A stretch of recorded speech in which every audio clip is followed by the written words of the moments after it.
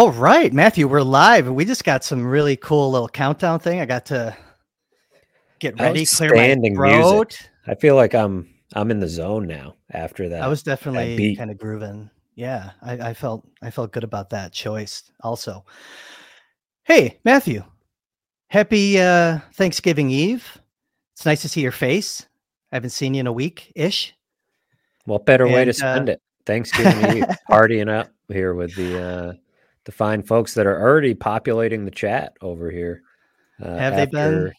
After a tough 4-3 loss for the Sabres. Yeah, it's been a tough one here. So let me let it get us going. As previously established, I'm really good at launching podcasts. So welcome everyone to the Baker Fairburn Hockey Show. Recapping everything Sabres here tonight following the Sabres 4-3 overtime loss in Washington. Peterka, Benson, nice goal from Benson. I'm sure we'll talk about him. And Dylan Cousins, your goal scorers tonight. Victor Olofsson with a pair of assists. Devin Levi makes 26 saves on 30 shots. So here we are, Matthew. We've talked about the Thanksgiving benchmark and, you know, the old adage in the hockey world, you have to be in playoff position by Thanksgiving if you're truly going to be a contender. The Sabres now sitting at 8-9-2, and they find themselves with a -7 goal differential, and they're in a lottery position.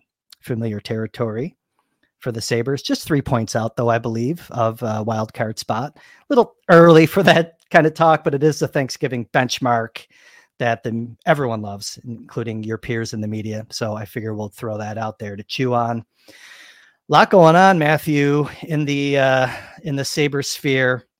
Jonah Bronstein is watching us, by the way, since he is a mutual friend. I thought we'd throw his face up. LeBronstein, for those that don't follow LeBronstein on Twitter, one of the best Twitter handles in the history of social media. So Matthew, let's get right into it, I guess. Let's start with the game. We saw the Sabres play a pretty good Washington team tonight, a beatable Washington team. And I liked the Sabres kind of jump that they had, I think, in the beginning of the game. But any takeaways here? I'm going to pass it over to you. I'm going to pass the puck to you. I want to get to Zach Benson. I don't know if that's where you want to lead off tonight, but what were your just takeaways on this game as they head into this Thanksgiving break? Yeah, it's tough to see them losing games that way. They get a point, right? So you finish the trip 1-1-1, not the worst 3-game road trip that you could have, but it feels like there was missed opportunity in Winnipeg on Friday night. And it feels like this was a missed opportunity with a 2-0 lead at one point, and then a 3-2 lead late in the game. You let Tom Wilson get open, for a one-timer in the slot. And then what I thought was a bit of a, I don't know if probably careless is the right word, play at the end of overtime to shoot that puck and then by Dylan Cousins and then pinch in a little too deep. The odd man rush goes the other way with, 10 seconds left, and a goal that Devin Levi probably should have had. So then you're sitting here that close to going for a 2-1 road trip and having a little bit of a different feeling about the Sabres, and then seeing them lose games like that against a team that they're going to be fighting for playoff position with. It's not the most inspiring end to the road trip, but there are some big picture things to take in with this team in the 3 games since we last spoke, and all is not lost, but the pattern is developing, right? Like losing these close games, letting down in some key spots, and a lack of a consistent push, like you mentioned they had at the top. So plenty to get into and attack it from all different angles, but I'm sure there's some people out there watching that are frustrated to see a similar pattern developing in some of these losses. Well, we're 19 games in, and they still have won 2 games in a row just once all year. So think about that. You're almost a quarter of the way into the season, and you're losing, winning. Like you can't put together a winning streak. Like we came into the month of November thinking, okay, you got to break a few wins in a row off now. Haven't gotten it done. But at least, Matthew, they did score a power play goal tonight.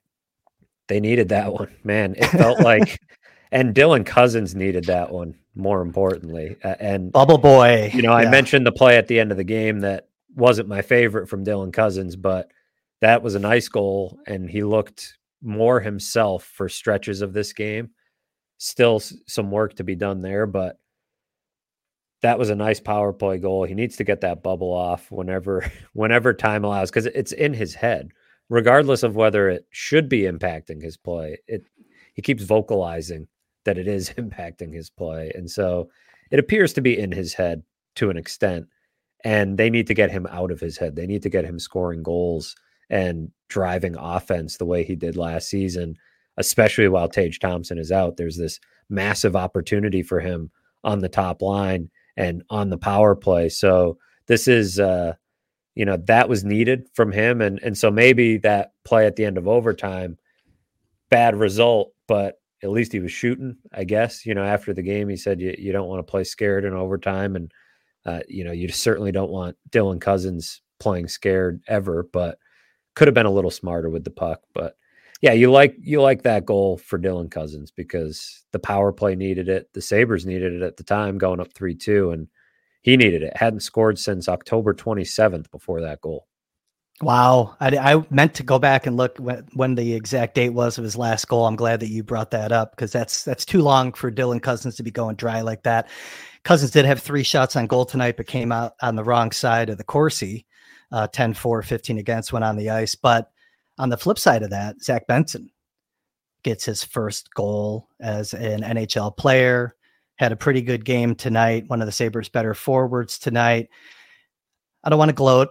I don't want to, I was raised to be a good winner, but he was plus 285, by the way, for an anytime goal scorer tonight. So cha-ching on that one. But well, I'm glad you put your money where your mouth was there. Yes. As a good teammate, I had to pump your tires on Twitter a little bit, and I knew you wouldn't brag yourself, so I had to share that you did text me about 15 minutes before he scored, saying Zach Benson's going to score tonight, and sure enough, he's been around the net. He's been staring down. He's been staring down chances, and actually, Chris, this was the one thing that was starting to give me a little bit of pause in the last few games about keeping him around. Is he squeezing the stick a little bit, looking for that first one? Is the goal scoring, the confidence to finish? Because we saw he had that one chance, maybe it was against Winnipeg or Chicago, one of the last 2 games where he passed it off at the last second and he could have shot. And I'm thinking, is he starting to second guess himself as a scorer at this level? And maybe that year of dominating junior would have, a pretty big benefit. Then he scores like that. You kidding me? I don't think there's a whole lot of concern about confidence, and the word guts was thrown around by Don Granato. I mean, that was for your first NHL goal to go between the legs in tight like that. That was pretty crazy, and it was the necessary play. It was the necessary move. He was not scoring on the back end. No, he was going to get shut down, and he got the goalie to bite hard because it felt like that was his only move. And then he pulls that off. And that is, Don Granato said, we talked about it last week. We recorded on Thursday, and that was the day that Don Granato said, these 3 games will be big. If that is the case, he could not have done a whole lot more than he did in these 3 games. An assist against Winnipeg, an assist against Chicago, and the goal in that fashion. And he was on the ice late. He was on the ice in overtime, unlike we saw with Matt Savoy in his game where he was pulled off. And even in some other games where they've limited Benson's third period ice time, not tonight. He looked like one of their best forwards, and he's somebody that is going to make the team better. Right? This is what we talked about at the end of training camp. He is making the team better. He's giving them a chance. He's helping them not win tonight because they didn't win, but he is helping them. He is contributing to the offense. He's contributing all over the ice. So he made a pretty loud statement about wanting to stick around. I just love the pressure element of it. Like Don Granato, I think probably was intentional about saying these 3 games will be big. Raise the stakes for him a little bit, right? Mm-hmm. Let him hear that and let him say, okay, and then let him respond. And so here he is in his last game before the decision has to be made. And he goes and tries to pull off that move, a move that could get you, if you're in your head and you're worried as an NHLer at 18, that could get you stapled to the bench by some coaches, right? If it doesn't work. Don Granato's not really that type of coach, but to pull it off, that was there was some pressure there, and he just hasn't felt pressure this whole time. I've loved him lately. A couple things, I guess. You mentioned, like, is he gripping the stick or not? Like, kind of, you were questioning that, like waiting for him to kind of get that first one on the board.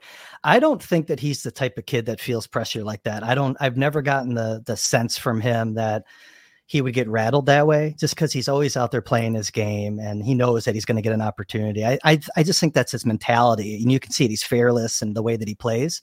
I think he knew himself. I felt it coming just watching the games. I'm sure he felt it also. We talked about young players. I think of Steven Stamkos going way back when he came into the league at 18, and I think Melrose was his coach at the time, and they sat him, they put him up in the press box. And you and I talked about this in preseason training camp. It's like classroom session. They did it with Peterka later in the year last year. Take him off the ice, put him up top, have him watch, process, come back down, and they're better players. I think that's what happened with Benson when he was hurt, because he's been excellent since he's come back his past couple of games. That play that he made on the Dahlin goal, that was Chicago, right? Yes, I believe so. Yeah. It was that play.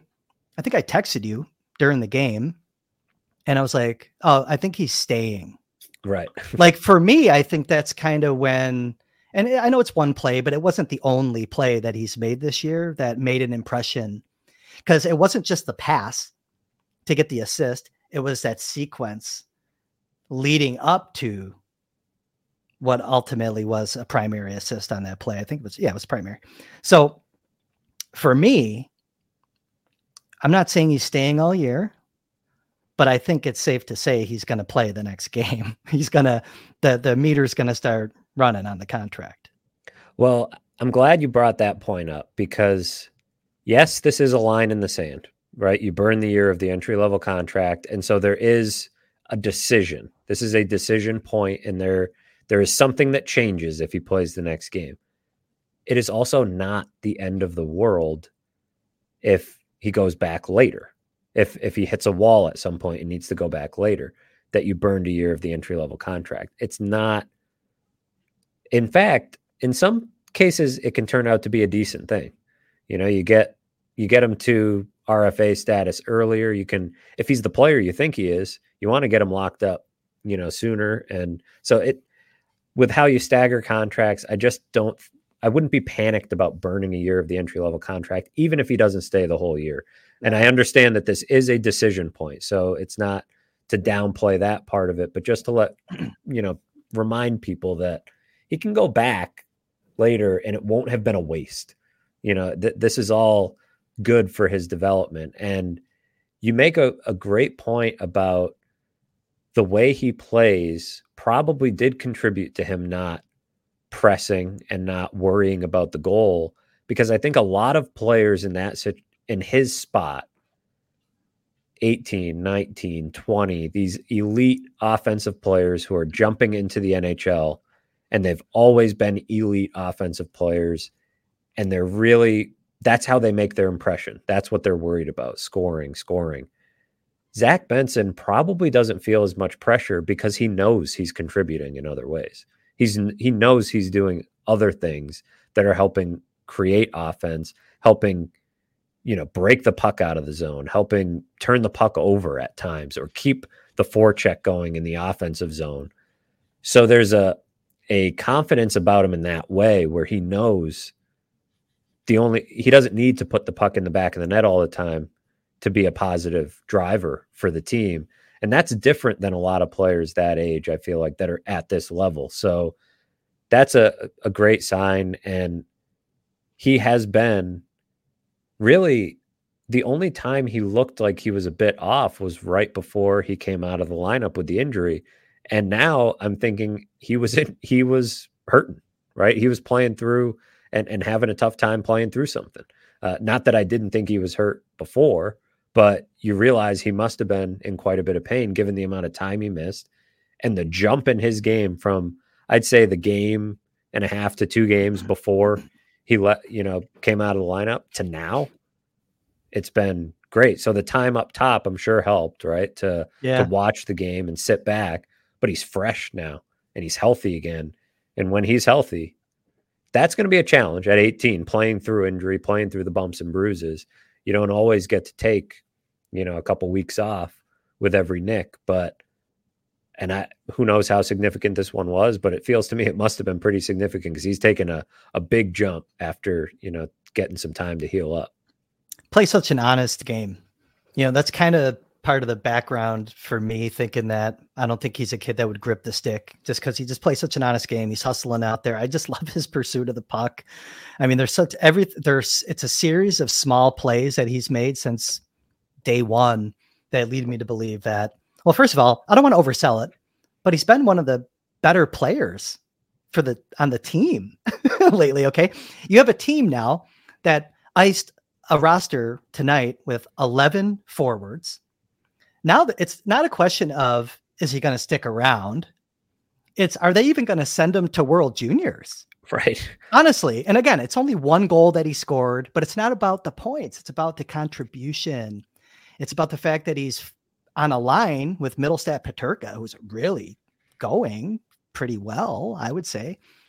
So I don't know, man. I wanted to kind of put that baby to bed. I think it's pretty clear now. I think someone asked Granato tonight, which I don't know if that's the right time to ask him. He's processing a loss of what happened. Is he going to play like a 10th game?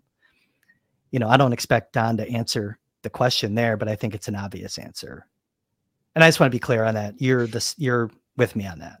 100%. I've thought it.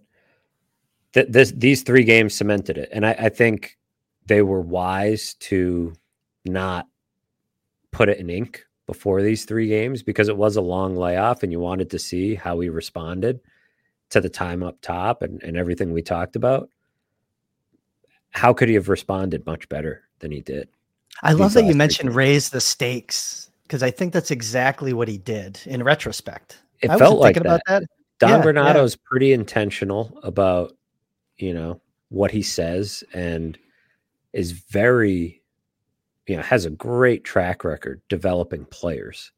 And so he likes to find these different pressure moments or these different ways to, create pressure. And that felt like, a moment of honesty. Don Granato's a pretty honest guy. He's pretty upfront about, what he's thinking. But the byproduct was some pressure for Zach Benson on his first long NHL road trip. That's another part of this, right? He's going on the road for the first time. He's going to have some off days. How's he going to handle himself? And he was ready to play all 3 games. Probably had the best outside of Rasmus Dahlin. He might have been their best player on the road trip.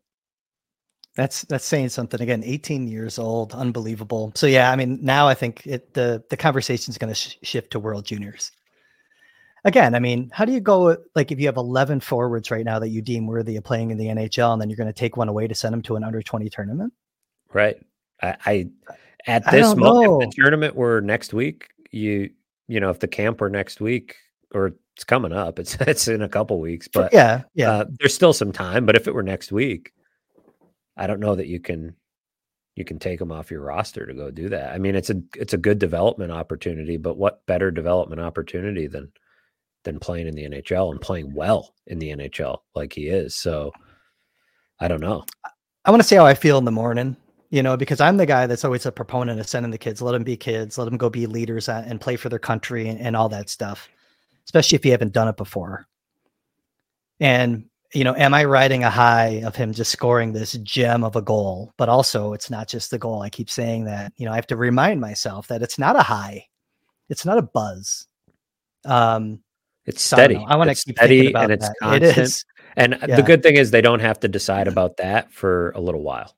A lot's going to happen between now and when they have to decide that.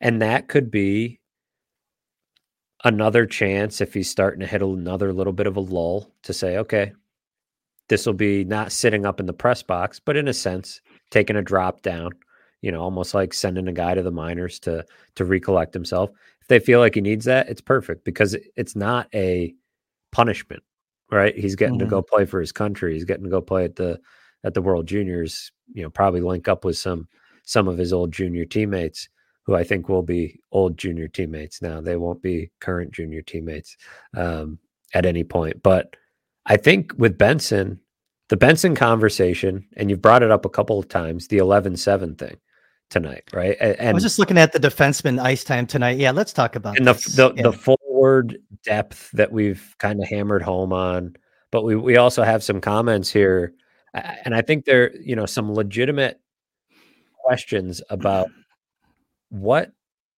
exactly are they after here with the 7 defenseman thing?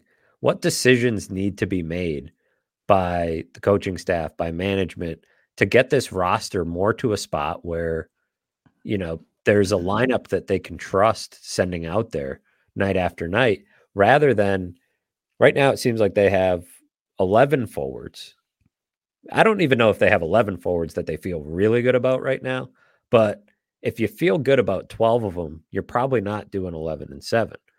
And the 7 defenseman thing is just because it seems like they don't want to take Connor Clifton or Jokiharju or Eric Johnson out of the lineup.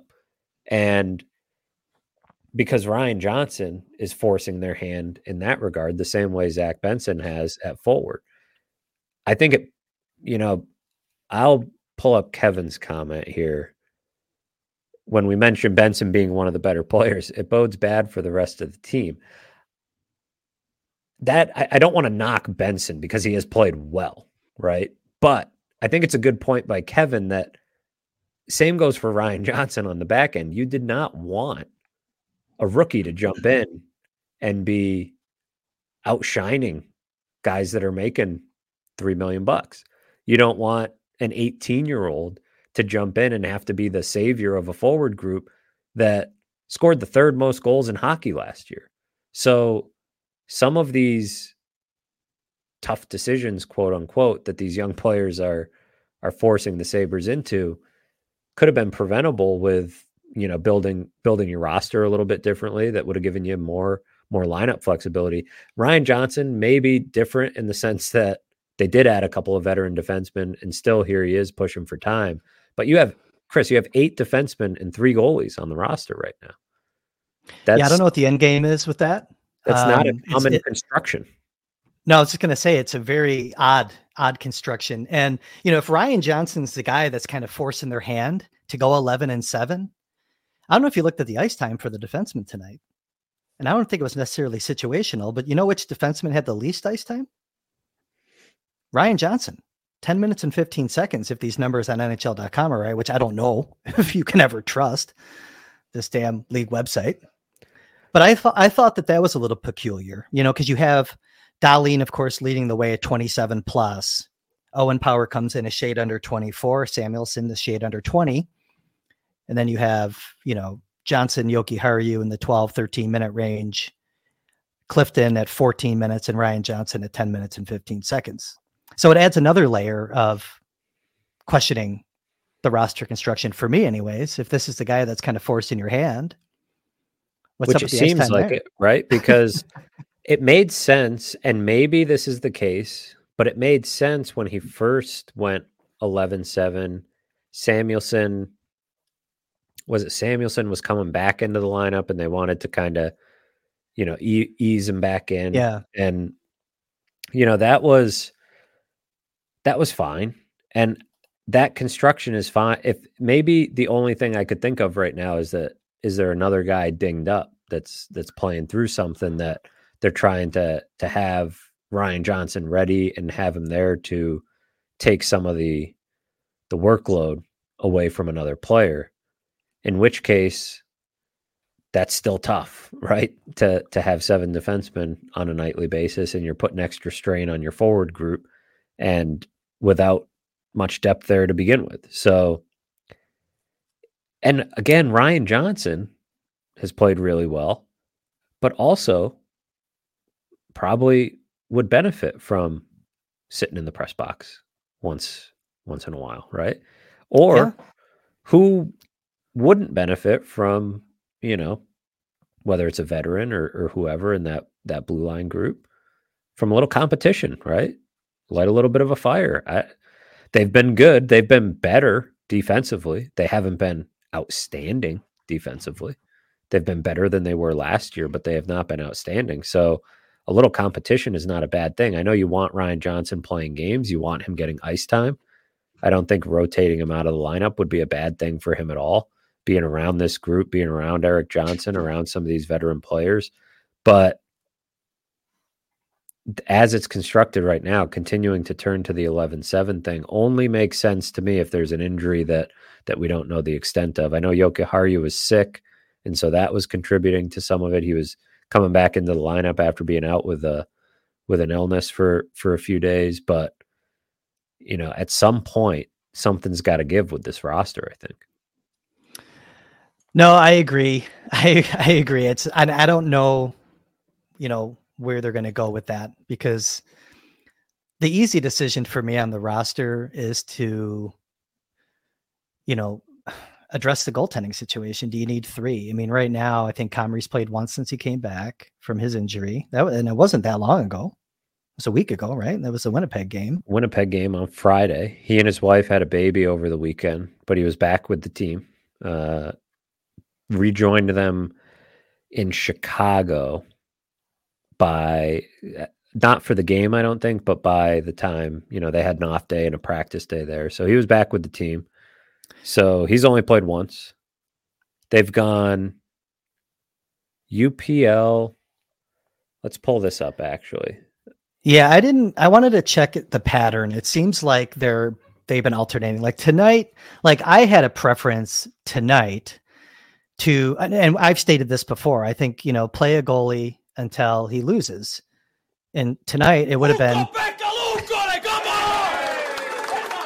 went with tonight, but instead, they've been going and rotating back and forth. And a great addition to the soundboard there. Henry Jokiharju calling out the lineup card. We needed something there, but I would have went with UPL tonight. But, there's a lot of heat in the chat, especially coming off of the performance tonight, that the easy answer is for Devin Levi to go down. You and I have talked about this in the past, and I know you want to check has it been an alternating situation with the exception of that Comrie start?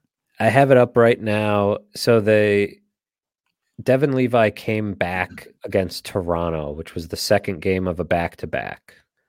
Saturday, hockey night in Canada, right? Luukkonen had played 5 games in a row before that. Levi comes back, plays Saturday. It went Levi, Luukkonen, Levi, Luukkonen, Levi, Comrie, Luukkonen, Levi.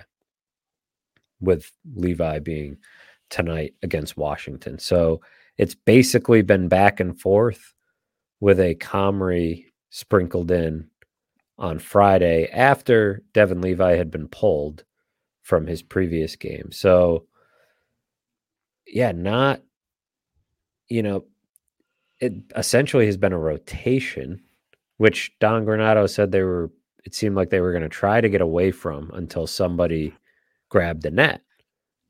And it felt like Luukkonen grabbed the net on Sunday. I think so too. I'm surprised that they didn't break that rotation, and I wouldn't be surprised also. So the Sabres come back on Friday and they have Pittsburgh at home, and that would be 1 week from Comrie's last start. I wouldn't be shocked if they put Comrie out there. Yeah. I mean, it could happen. I mean, and this is what's tough for Ukko-Pekka Luukkonen is that of the 3, I feel like he has earned it the most. Comrie has played well. And but then Comrie got injured. And while he was injured, Ukko-Pekka Luukkonen was solid. Held the fort down. He had Comrie has the best goals against average of the 3. He does. Small sample, right? He hasn't played a lot. He hasn't played a lot. But all of them have small samples. That's true. None of them have played all that much because they're splitting it between 3 guys. So you have a couple of questions that you need to answer is probably starts with, 1, are you willing to send Devin Levi down to the AHL? That's probably the place to start. And I don't know that they are willing to do that. It didn't feel like it. We got a little fact or fiction here. Fact or fiction. Is it time to get Devin Levi to the AHL? Does he need to get some time in the AHL? We have a couple comments on this as well. I wrote earlier in the week about this sort of situation that the Sabres have put Devin Levi in, whether they've put too much on him too soon. People who listened to the show last week, know a lot of what was rattling around in my brain on that. I talked to Andrew Raycroft, who won the Calder 20 years ago as a goalie, one of two goalies to win it in the last 20 years, which is essentially what the Sabres were placing upon Devin Levi in terms of expectations, is to be in that conversation, right? They wanted him to be the starter, and they're expecting to make the playoffs. If those two things happen, you're going to be in the Calder conversation. And one of the things Raycroft kept bringing up was that they shouldn't be locked in on this idea that he absolutely cannot go down. That they shouldn't paint themselves into a corner. Kevin Adams mentioned at the beginning of the offseason that just because it's always been done one way doesn't mean every player, he wants every situation to be different.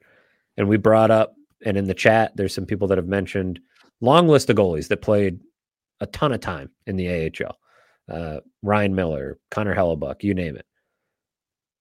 And the Sabres didn't want to use that as a reason to put Devin Levi in the AHL, which is fine. What I think they also should not do is take their original thought or plan or hope, belief in Devin Levi and what they envisioned this season to be for him. They should not take that and use that as reason to keep him out of the AHL. Right. I don't think that, I don't think that is any way to develop a player, especially a goalie. Do I think now is the time to go to the AHL? I'm a little bit on the fence because I don't think he's played poorly enough to need it. I don't think his confidence is shaken at all, which is part of why they've been comfortable with him here. He has not played well. He has not gone out and looked like a starting goalie. And even in this game against Washington that we're recording this after, the overtime goal, you'd love for him to have that. 2-on-1, Power takes away the pass, he gets beat short side. You'd love for him to have that. And so I'm a little bit torn in the sense that I have no problem with him being in the AHL. They have made it a little bit more dramatic if he goes to the AHL because of how they've set all this up. Normally, if you got a rookie goalie and you send him to the AHL for a few games, especially when you have 3, it wouldn't be that big of a deal. But because of how he's been built up and the expectations that have been set, things are going to be a little bit different. The other piece is the roster part. It's one of the simplest solutions to their logjam is to get him down and let him play some games, and until you have a little bit more clarity with your roster, and maybe you can bring him back up. Even a brief stint down there, which again should not be a dramatic ordeal. He's a goalie. He's got very limited pro experience. He's coming from college hockey. It should not be a big deal. And yet, it feels like even a week or two down there might, throw up some signals in the fan base or whatever. It would be talked about more than it would be in other places. It would be talked about. I think this is fiction, just to be clear. I mean, it's compelling conversation, no doubt. I think there's a defenseman sitting there that they could make a move on if they wanted to. And I don't think that they have plenty of depth in Rochester if they needed to add an 8th back to the active roster. And Jacob Bryson, who you're talking about, that's been my thought on this when people were like, should it be Rusek? Should it be Ryan Johnson? Should it be Levi? I'm like, you could just waive Jacob Bryson, who even when he's in the lineup, they don't seem to trust. Yet I don't think that Devin Levi is playing up to his standard. We don't know what his NHL standard is, but I think his own personal standard. I don't think he's played himself out into the AHL. The only situation, so like the way that it was posed is it's time, right? Is it time right now in the present moment to get him some time in the AHL? And I don't think it is. The conversation might change if they throw Comrie out there, he gets a shutout.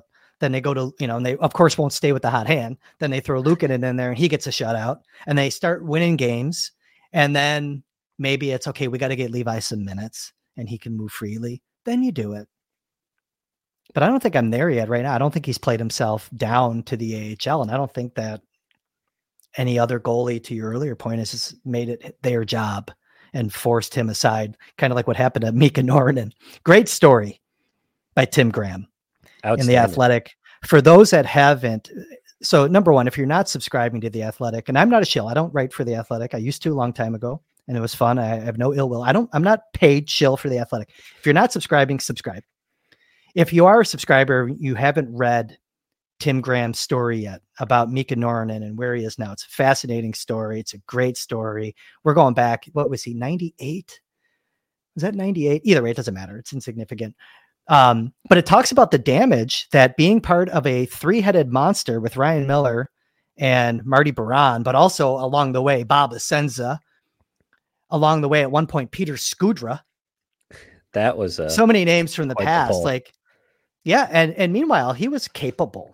Norton was capable. He had a couple rough stretches, but I'm not going to blow it. If you haven't read it, please go check it out. Really, really great story. Tim always does an awesome job. But the damage that it can do being part of this like three-headed monster, you know what I mean? And here we are again. 20 years later, you worry about Ukko-Pekka Luukkonen, right? Because there's a lot of similarities between the two situations where it feels like he's this forgotten guy, right? He's not the young hotshot prospect anymore. That's Devin Levi. And Eric Comrie is not quite a Marty Baron because he's not as experienced and proven in the NHL, but he is kind of the older veteran type that you'd like to pair with your young hotshot prospect. And here you have this other hotshot prospect once upon a time, Ukko-Pekka Luukkonen, just like Norinen was. And it's got to be a frustrating situation for Luukkonen in the sense that if he doesn't play on Friday, he'll have gone almost a week again between he's on the Craig Anderson plan at this point after playing a good game on Sunday. So that's where managing, and it's a good point by you though, Eric Comrie, let's say he plays Friday, whoever plays Friday, you need the other two to get more of a rhythm in order to feel more compelled to send Devin Levi down, or Devin Levi needs to struggle a bit more than he has. He has not, like I said, been great, but he has not been, a complete disaster either. But it is one thing that's interesting to me about it. And Devin Levi was on Spit and Chicklets this week, and I listened to that, and he said a lot of stuff that he's said about his own, development before, but hearing him expand on these decisions along the way to stay patient in his development, stay at a lower league a little bit longer, stay in college one more year. That philosophy appears to have gone out the window now. Right? Not at his, out of his control, obviously. Well, not entirely out of his control. He has, true. Yeah. He was sitting at the table when the contract conversations were happening. Undoubtedly, his development plan was discussed. I think, when he wanted to go back to Northeastern, the organization was very supportive and appreciated the patient approach. So it feels like the way Kevin Adams handles these things, very much a two-way street, right? An open conversation between player and organization on what the best path is. Not to say that it is entirely Devin Levi's choice, but just to say he's not, he has a voice, right? He had a voice here. And so the patient approach can be okay. And you can look at it from both sides where mentally he's outstanding, right? He's pretty special in terms of how he thinks the game, his confidence, all these things.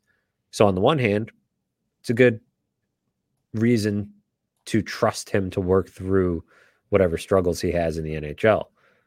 It's also a reason to not worry about shaking his confidence if you have to send him to the AHL at some point. So that's another longer Devin Levi conversation than we probably needed to have, but it's going to keep popping up. And it's one that obviously people in the chat are, are having, and, a question people are wondering about, especially because of the roster, juggling that they've had going on and trying to figure out. It'd be nice to have a Lukasz Rusek up here to round out this. Well, that's what I wanted to ask you, Matt.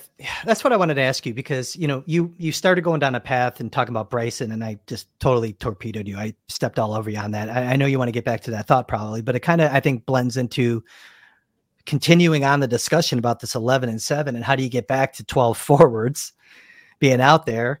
And I can see a scenario where you keep the 3 goalies on the roster, you move Bryson down, you find another forward to bring up and maybe rotate into the lineup as that 12th forward on any given night. Maybe it is a Lukasz Rusek. Decent game tonight. He's been okay. Back down in Rochester a couple games. I mean, but what was do you want to finish up on Bryson? Do you remember what you were about to say? Because I stepped on you. No, I pretty much what we have said. If you're not going, when he is in the lineup, they don't seem to want to play him a lot. Yeah. They don't seem to trust him very much. And so it seems like his, I like Jacob Bryson. I've enjoyed, following, his career the last few years. But if you don't trust him, then he's not of a ton of use as a 7th defenseman. It seems the most utility there is that he's not a threat to push one of the other guys out of the lineup, and Ryan Johnson is. So that's where, as a 7th defenseman, I think Ryan Johnson is great. It's a question of, for his development, do you want him playing a ton of games? Maybe. But the way he's played at the NHL level makes me feel like he's, especially given all the college hockey he played, he's ready, a lot more ready than other, young defensemen might be. And playing a part-time role in the NHL might not be the worst thing for him, rather than playing every night in the AHL. So I don't have a problem with him as a 7th defenseman, especially because from a utility standpoint in your lineup, winning hockey games, Chris, a thing that teams in this league do try to do. From time to time, yeah. He can play both sides. He can play with everybody. I think he has almost played with everybody at this point. Jacob Bryson is playing on your 3rd pair, and he's not playing a lot of minutes based on how they've used him this season. Ryan Johnson could spend the night with Rasmus Dahlin if Matthias Samuelsson's nicked up. He could play with Eric Johnson if Connor Clifton's out. He could play with Owen Power. He was skating there at one point. He can play all over. That's what you want in a 7th defenseman. So I'm not here advocating for them to replace Eric Johnson or Connor Clifton or, I think it's just okay to have him around as your 7th guy. Waive Bryson so you can get an extra forward in here and have a bit more of a normal roster construction, have an extra forward that you can rotate into the lineup. That's where you really need the competition and the bodies. And then go from there. Whether it's maybe you bring Rusek up, Tage Thompson gets healthy in a few weeks. There's going to be decisions with Tage Thompson gets healthy, Jack Quinn gets healthy as he's getting closer. But I agree. 3 goalies, 7 defensemen, 8 defensemen on the roster. It's too much. I'd rather see him use a log jam at D. Let the goalie still kind of figure it out. They brought it this long. Let him keep going. I'm not going to go there on the Levi thing again. I think we've been here. I'm just going to clean out a couple of the comments, if you don't mind, Matthew. Benson's a keeper. Yeah, great ending at Laval, by the way. Yeah, so really good game for the Amerks tonight. They were actually in a 2-0 hole, battled back. Young guys, as you can imagine, in Rochester. Most of them are young guys. Really good game from Victor Neitchev. He's coming along nicely in his development. Yuri Kulik, game winner. Yuri Kulik's been a hot topic, as has Isak Rosane lately. Kind of works into what we were just talking about. If it's not Brandon Byro or Lukasz Rusek, who have already gotten looks at some point, maybe one of those 20 or 19-year-olds in Rosane or Kulik is a guy that they bring up, see if they can spark the offense and do some different things and at least kind of do a temperature check on that. It would be a good time to do it because you have, in a few weeks, it'd be easy to send him back down. Tage Thompson gets healthy. Boom. Again, you're going with 11 forwards. Right. You have an extra defenseman, and you have a guy that has 11 goals in the AHL right now, and they're not all power play goals. Tonight was a 4-on-3 in overtime, but I don't know. I mean, it makes a lot of sense to me. Benson being one of the better players, Bones. Oh, you already brought this up. But I wanted to go back to this, by the way, because to your point, I'm glad you just mentioned Tage Thompson. Thompson being out has a lot to do with Benson being one of the better players right now. It's like another opportunity that Benson has in a series of opportunities that he's been given since really being drafted by the Sabres. A lot of love for Benson.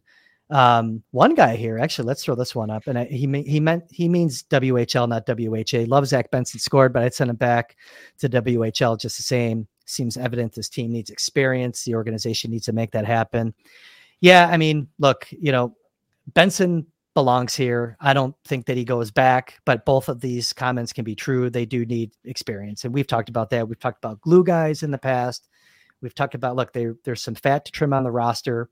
That's part of the appeal of the Patrick Kane conversation is the experience, the cups, the swagger. Benson has swagger. Patrick Kane has swagger, kind of changes the attitude a little bit. Let's not go down that path.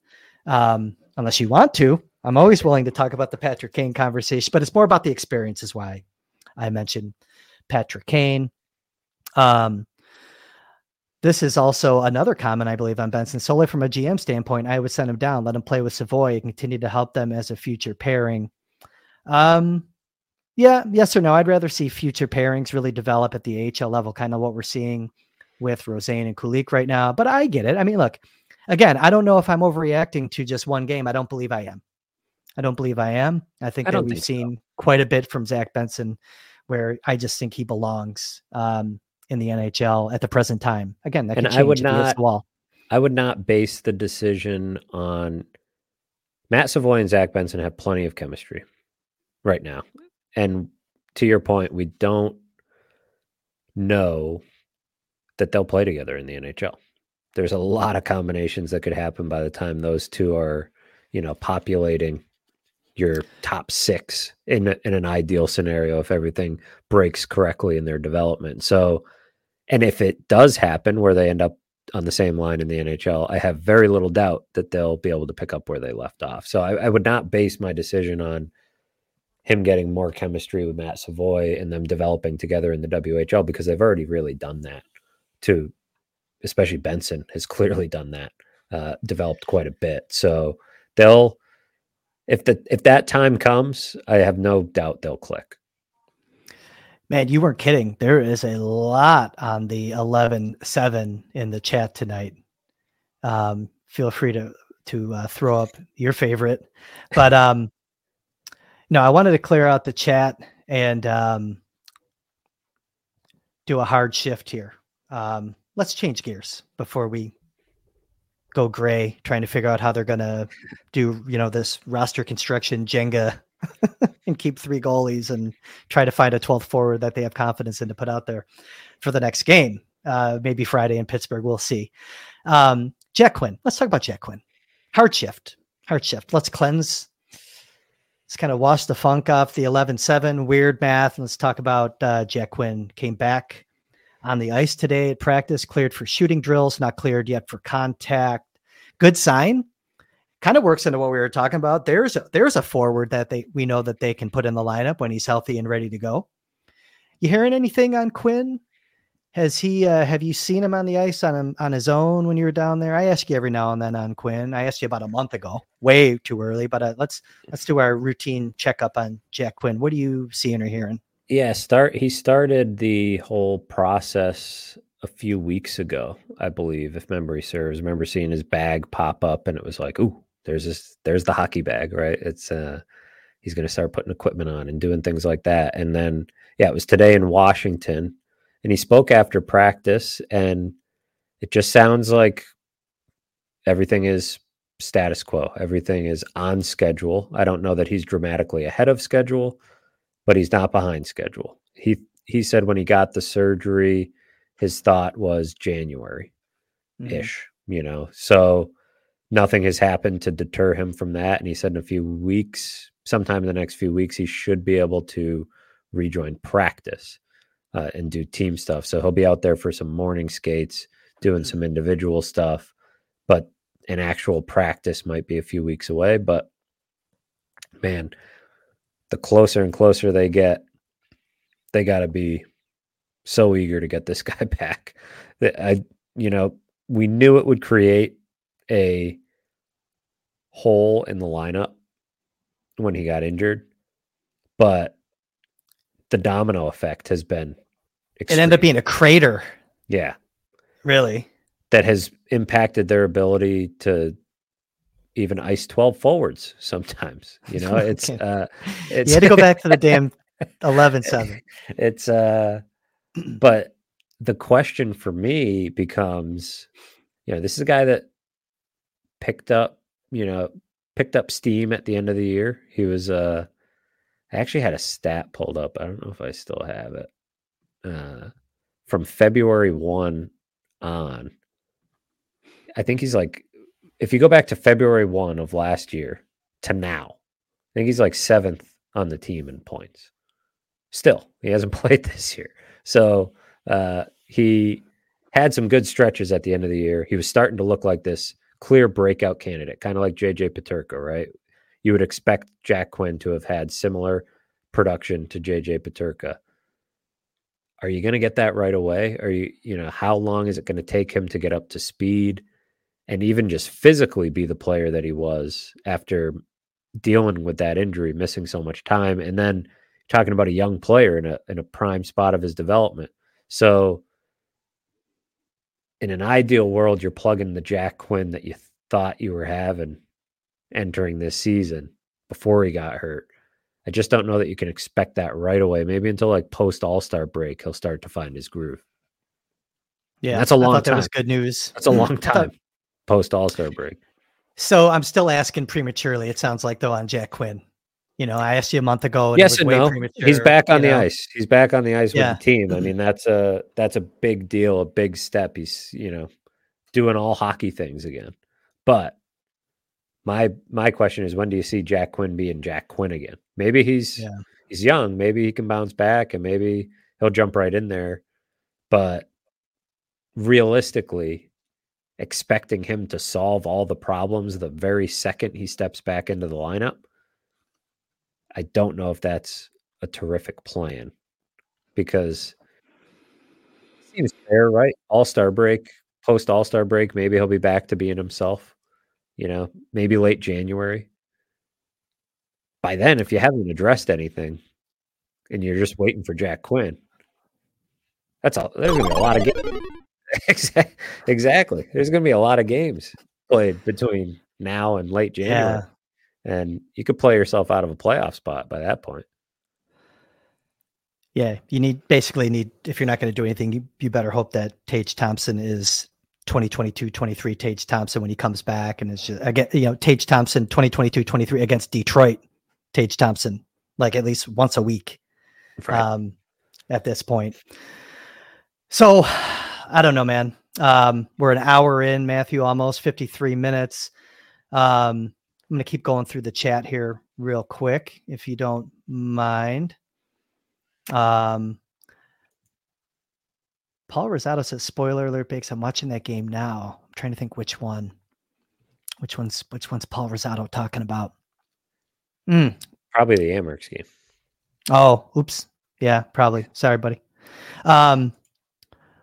Blake Becker through 15 AHL games. Yuri Kulik, 11 goals, 4 assists. Definitely has a Cy Young campaign going. Isak Rosane, 11 goals, 7 goals, 11 assists. How much longer must we wait? I think we're getting closer. I like that they're, that battle's just kind of heating up. I was on Sabres Live yesterday with Duffer and Marty. Marty has this idea, and I know that he asked Carmanos also today about bringing him up as a pair, and like, it's just like a young team just gets younger if you do that. But when I was talking to Duffer and Marty about it, because Marty asked me the same question, I still have Kulik fractionally ahead of Rosane. I think I've mentioned that before when you and I are together, but it's definitely a very narrow gap. I like the idea. I mean, they're handcuffed together. They're developing together. I man, keep them hungry as long as you can. You know what I mean? Like, it's good to kind of keep them down, keep them hungry. But to Blake's comment, I mean, they're leading the attack down there. They're going to run out of, situations that they need to see a million times before they get their look. They're very close. I don't think that they're all the way to being full-time contributors at the NHL by any means yet. You need to see it, get them up here. You need to see it to believe it, but worthy of a call, especially when I'm going to go there. I'm going to go to the 11-7 again. When you're putting 11 forwards out there and 7 defensemen. Yes. I think why not? It kind of leads into Blake's other comment that he made, Matthew. I want to throw this up because we haven't talked about Peyton Krebs yet. What's Krebs' role on this team? He's never going to crack the top 6, scratch tonight. He's not a grinder. What do we do with him? We talked a little bit about Peyton Krebs maybe 2 episodes ago. Now, Don Granato today, I believe, in his post-practice or post-skate availability, mentioned that it wasn't necessarily an indictment on Krebs's play as much as it was needing to get Ryan Johnson in there. But what does it say about Krebs not being in the lineup? And then to get Ryan Johnson in there, Ryan Johnson only plays 10 and a half or whatever it was minutes tonight. Now, again, I don't know, by the way, maybe there was something, I don't know. Did he take a puck off the boot? I don't know. Was Johnson out there late in the game? I don't know. I kind of had Amherst stuff going on too. I wasn't charting his ice time, but I don't think he got dinged up or anything like that led him to get only sub 11 minutes tonight. Johnson. I don't think so. Krebs did block a shot in practice, but then he played on Sunday, right? So he maybe is dealing with a little something. I didn't see Ryan Johnson, anything happen to him at the end of the game, but to your point, you're only playing him 10 minutes. Yeah. Peyton Krebs is only playing about that, maybe less in some games, but it's hard to say it's not about his play because you got to take a forward out of the lineup if you want to play 7 defensemen. So you're going to take the one out. You're not going to take out, it's not to say that he earned himself a healthy scratch, but I think to Blake's question, this is the sympathy I have for Peyton Krebs right now. What is his role? Yeah. Without a defined role, it is hard for a player like that to impact the team positively, consistently. And last year he had a role. Blake says he's not a grinder. He was a bit of a grinder last year. He's not your. I thought he learned to be a grinder last year in that role with Okposo and Gergensons. Yeah, he's not your prototypical grinder. He's not a big dude. He's not a heavy hitter. He's a willing hitter. He throws his body around. He's just not big. He brings energy when he's on his game, and he's a strong forechecker. But he needs a more defined role, period. Whether that's, that 4th line center, whether it's a 3rd line wing type of role. But without that, absent a role, he is kind of wandering, it feels like, in this lineup. It's part of what's frustrating about the lineup is that the bottom 6 is just a lot of players like that. Outside of, Gergensons and Okposo, they are what they are, and they're probably not quite as strong at it as they were last year so far in terms of just being dominant defensively. But then you have a bit of a guessing game in some of these other spots. You have Victor Olofsson, who they made every effort to get out of the lineup, and now they have to play him.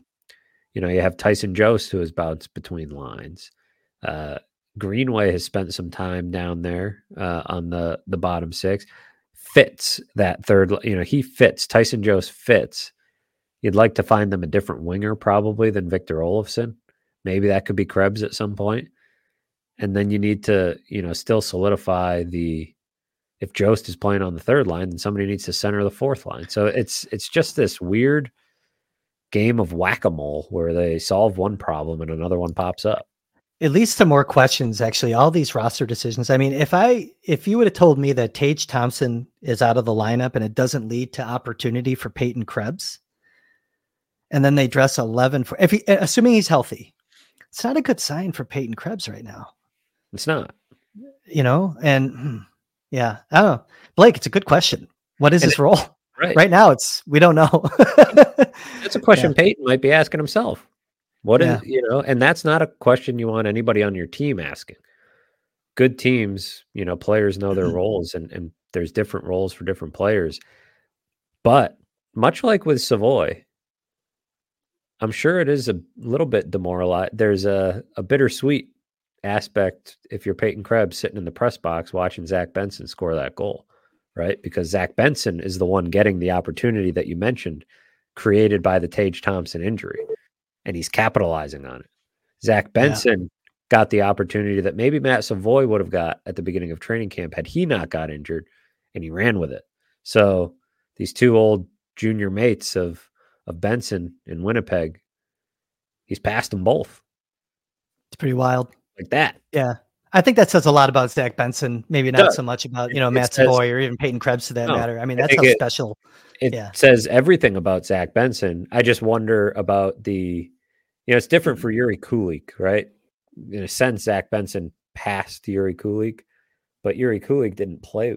Yuri Kulik didn't know Zach Benson as his, 15, 16-year-old teammate, whatever he was. It's a little bit of a different feeling. Although, if you're Peyton Krebs and Matt Savoy, you probably know.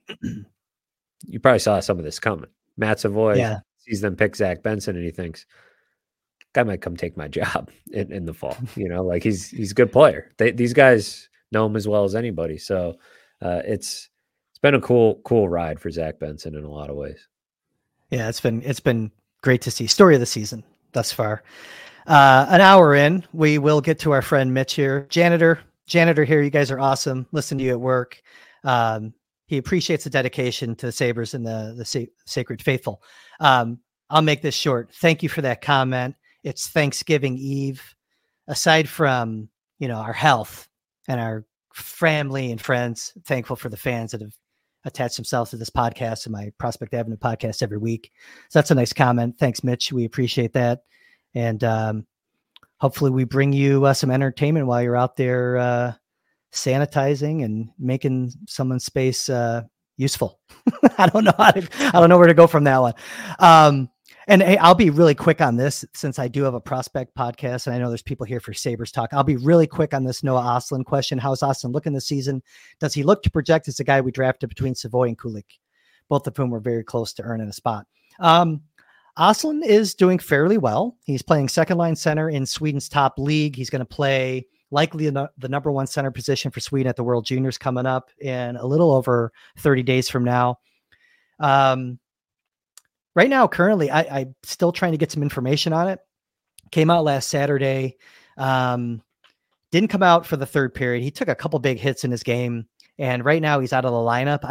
I'm calling it upper. I suspect it's upper, like above the neck, but I'm not certain on that yet. So, if that's the case, I don't know what that means for him in World Juniors, but overall he looks good. I think that he's right there in line in that draft position. But we'll see. He has to get bigger. He has to get stronger. He gets knocked around a lot, but he doesn't let his lack of size, kind of like Benson, it doesn't preclude him from participating in battle, but he's taken a beating. Not all the injuries that he's had in the past 2 years have been from getting hit and are due to lack of size. I mean, he's gotten hit in the head and in the face with pucks twice. So I want to be careful there, just deeming him injury prone, but again, his lack of size does not help him though. Also, he just needs to get stronger. And that's really the biggest reason he stayed back this year. For anyone curious, was to get good reps in a good league, but really the emphasis was all about strength conditioning for him this year. We got a comment here. Yeah, go ahead, man. We had one more fact or fiction that we did not get to. We did. Yeah, we did. I'll throw that up. It's a hard shift, but we were talking a lot about, you're missing Tage. And I'm kind of curious what you think. So I'll just throw it up. And I'd like the chat to participate in this one too. Okay. So let's throw it up on the screen on the topic of the forwards. So we're 19 games into the season. I hope this was the fact or fiction that you were thinking of, Matthew. It was.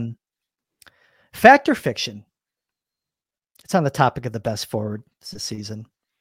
Fact or fiction. Casey Middlestat has been the Sabres' best forward this season. Matthew, fact or fiction?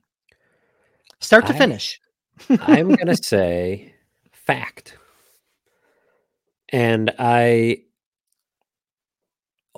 say that because there was a stretch of games where Tage Thompson was this team's best forward, but he is now injured and he had a bit of a slow start.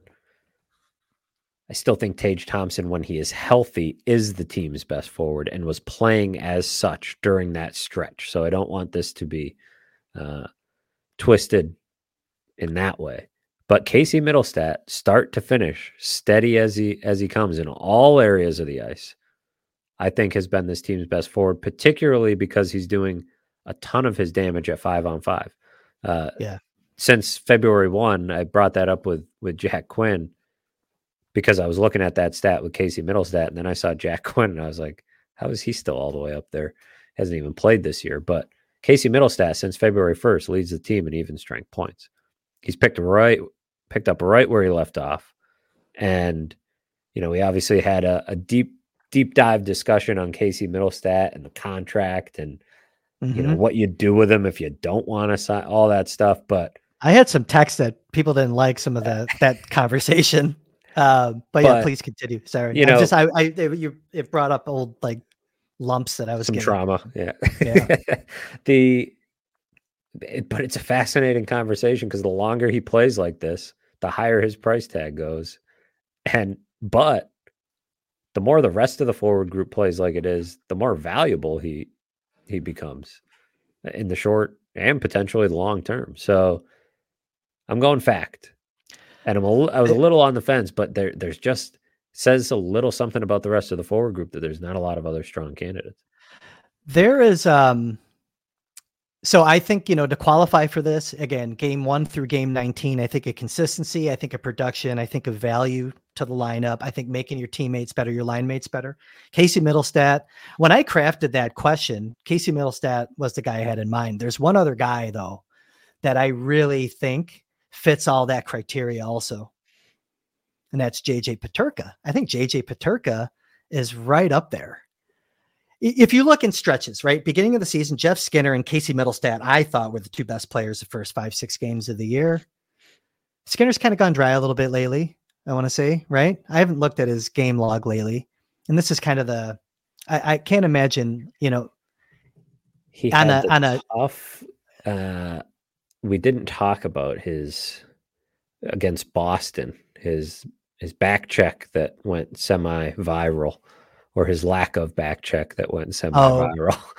The controller unplugged moment. And that is what would remove Jeff Skinner from the not that play, but in general.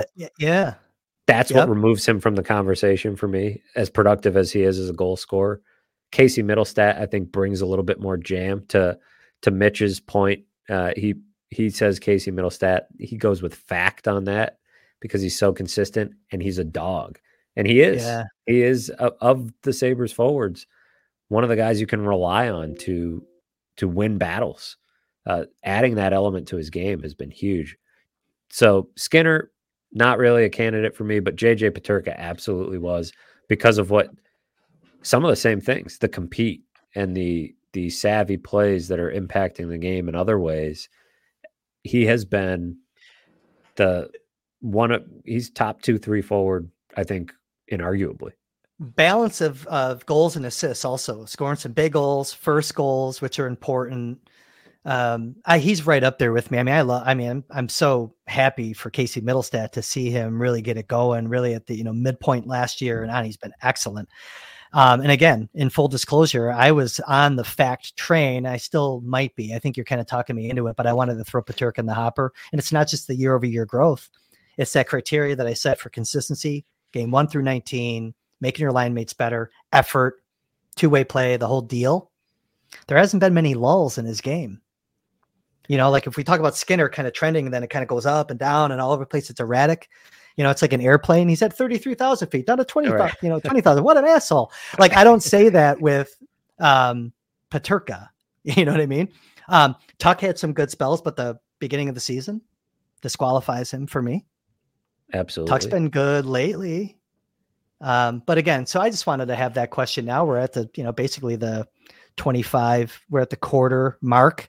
I don't want to say quarter pole. We have a mutual friend that will berate me if I say that. Love Tim Graham. Yeah, Tim Graham does not. I mean, to his point, it is factually incorrect to call this. And Cummings. Where is Cummings tonight, by the way? He's also another guy that I said quarter pole one time like 2 years ago, and I remembered getting yelled at from him as well. He tweeted at us that he will be participating in a passive fashion because he found a better use of his time tonight. So he said, I think he means he found a better use of his time in terms of watching the game. So he said he will be ceding the floor to us since we sat through the game. So he must have not watched the game, which is why he doesn't have his takes at the ready for the chat. But as long as he's not cheating on us, because remember, he left us and came back and he's like, I can't believe you guys are still going. And I was like, wait a minute. And he was temporarily banned for like 30 seconds. There's Cummings. All right. We love you, Brian. Happy Thanksgiving. Happy Thanksgiving to everyone, by the way. We're an hour and 11 minutes in, Matthew. Let's keep going. Oh my God. Hey, we have a green chat on here. Matthew, we have received our first ever super chat. Oh yeah, would you look at that? Eden Stems edition. Love it. Nice reference from very early on in the early days of this podcast. Hope the knee gets better, Chris. Yeah, it's still rough shape. Walking the dog's been really, really hard. Matt, you rock. I agree. Love the pod. Fact on Casey. He agrees. Okay, so I think you already, you saw that. And Mitch, thank you for the $5 super chat. That's beautiful. That is our first ever super chat. We're gonna frame that one. You know how like restaurant put it on the fridge, yeah. I'm gonna print that up, man. Screenshot that. Paul Rosado agrees that JJ's a solid pick. Yeah, JJ or Casey for me. I guess that'll be, we're gonna revisit that. We're gonna do Fact or Fiction again, maybe another 10 game block.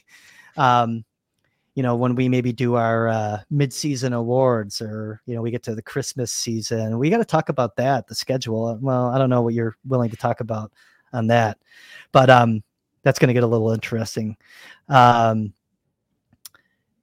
Blake says, JJ finally trusting his shot.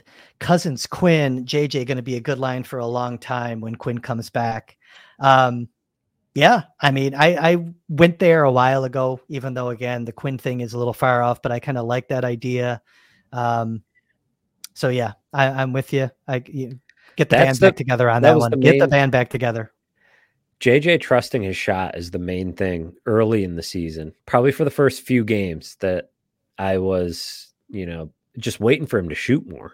And finally, once he started, it's working. And yeah, this would be a much different team if Jack Quinn never got hurt and if Dylan Cousins had started the season.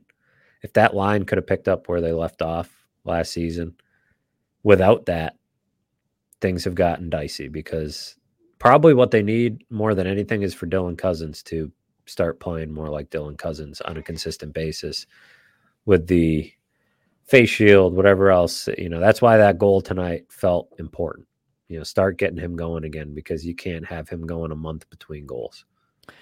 Random question out of the blue that we didn't talk about, not in our show notes. I think we cleaned out our show notes. I told you I was going to check in periodically on neck guards. I still only see Henry Jokiharju. That's the only one I've seen. Connor Clifton tried one out. Darlene tried one out. But in terms of the games, the only one I've seen consistently wearing it is Jokiharju. And he has been super consistent with it. Cousins should have taken the opportunity when he was adjusting to the cage and the bubble and all that to adjust to the neck guard at the same time. Just kill two birds with one stone. I don't know why the cage is such a problem.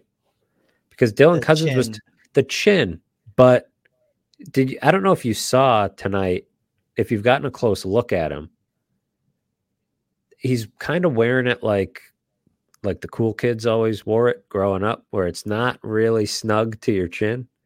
Oh, I hate that. And so if it were snug to your chin, I don't think the vision problems are as pronounced and dramatic as he's suggesting. But yet, if it's loose, of course it's going to be a problem. It's going to be... That would drive me nuts, man. So I get it. He's used to playing with a half shield. I don't know. I would go with the cage, but Yeah. that's a big adjustment. The whole thing will probably be coming off soon enough, anyways. And being the Yukoner and the Western Hockey Leaguer that he is, I'm sure he's eager to throw that thing in the garbage. Yeah, he's a tough, rugged little bastard. I think he's probably pretty much ready to get rid of that thing. Let's see. Darlene has also been consistently great this season. Yeah, I mean, Sabres MVP through 19 games. Absolutely. I mean, pretty clear, right? Gmail account, great name. I don't know who that is. Fiction on Middlestat. This goes back to the factor fiction. Middlestat has been the best forward, again, consistently. That's 3 shots in his last 80 minutes on the ice since Tage's injury. Well, you got to remember too, I think, this is something he's going to have to fight through. He has to step up for sure. Without Tage being in the lineup, teams know that the Sabres are short on guys that you need to key on. And the obvious place to key on is a guy like Casey Middlestat. So not surprising in a way, but I agree. I mean, it's a number worth pointing out if that is indeed the stat. That's probably the most valid criticism, I think, of Casey Middlestat is he's not going to be your top shot attempt guy. And you'd like to maybe get to that place, because that's when guys can really, start jumping tiers, right? And you saw it with Alex Tuck and Tage Thompson the last few seasons. Casey Middlestat's got a pretty good shot when he wants to use it. Would certainly love to see him shoot more. One of those guys that, when they started doing cone drills years ago, probably when Middlestat was at Eden Prairie, they get the cone in front of you and you got to change your shooting angle. He does it all the time now, right? Every time he releases the puck. So many guys do that now. He's made it a thing on every shot, and that's what makes it a little bit deceptive when he does use it. Hey, a Gmail account, by the way, is that Spike? Pop a comment in there. I'm kind of curious if that's Spike Gmail account. Matthew, anything else? Hour and 17 in. I'm pretty much tapped out. I watched a lot of hockey today, man. I had Poltapov today early. I had Mariala. I cut up some games yesterday. I think I did 6 or 7 games. I was juggling the Amerks game with the Sabres game. I love everyone here and I love you, but I'm hockeyed out. It's a long day of hockey for you. It is. It's a great vacation day for me. And it's going to be a busy weekend of hockey for the Sabres. They go Friday, Saturday, Monday. Pittsburgh, New Jersey, New York, I believe.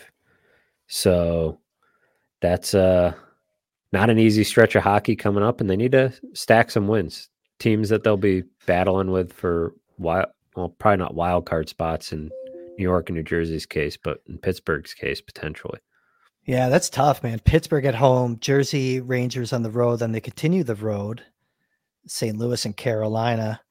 I am out of town for a couple days next week. You and I will talk. We gotta do this more regularly. I think once a week's probably not enough, but I don't know. I think the chat will tell us if I'm right or wrong on that one. We'll see. Maybe we squeeze another one in before I head out of town, but we'll figure that out. I think we're good, man. I think this was another good talk. I think we covered a lot of ground tonight. Covered our goaltending, our favorite topic. We talked about my second favorite topic, Ryan Johnson. We're trying to figure out what the hell's going on with this 11-7 thing, and we still don't know. So we have storylines to follow up on. Thanksgiving is always, it's the beginning of the season. I have 7 online shopping carts filled with stuff. So all the more reason why I appreciate that $5 super chat. That'll help, some of the socks. I'm redoing everything, man. Socks. I got a shopping cart going with like 6 different winter hats. I'll trim it down to like 3. Yeah. It's tough to keep track of all the sales, everything you need to buy. My wife has been way ahead of the Christmas shopping this year. So we're almost done. I feel like she really, took the charge there and did a lot of it. But that's a good feeling heading into Thanksgiving with a lot of that stuff under the belt. Now just scoping out some sales, probably going to snag a few things here in the next couple of days and and get ready for a busy weekend of hockey. Yep, I'm here for that. I think that's it, man. I'm going to go and limp around the block with the dogs. Aspen did not eat today. She finally ate right before we hopped on here to record her first meal of the day. She hasn't been feeling great. So I'm gimping around with a bad knee. She's got a bug. Tito's the one holding the fort down, man. He's been hanging loose, keeping us going. So he's sitting right here looking at me. So I think he's ready to go. He heard WALK. I think on that note, any parting shots, Matthew, for you before we close it out? I've got nothing. I think we hit it all. So we will talk to our fearless listeners very soon. Yeah, thank you as always for hopping in. We appreciate the chats, the interaction. That's a big part of what we do here on the Baker Fairburn Hockey Show. Be on the lookout for the next episode coming up. That's going to close it out for us tonight. For Matthew Fairburn, for the production crew stalking me in the truck in front of my house, I'm Chris Baker. Hey-oh. Yeah, it's definitely time to shut it down. We'll see you guys next time.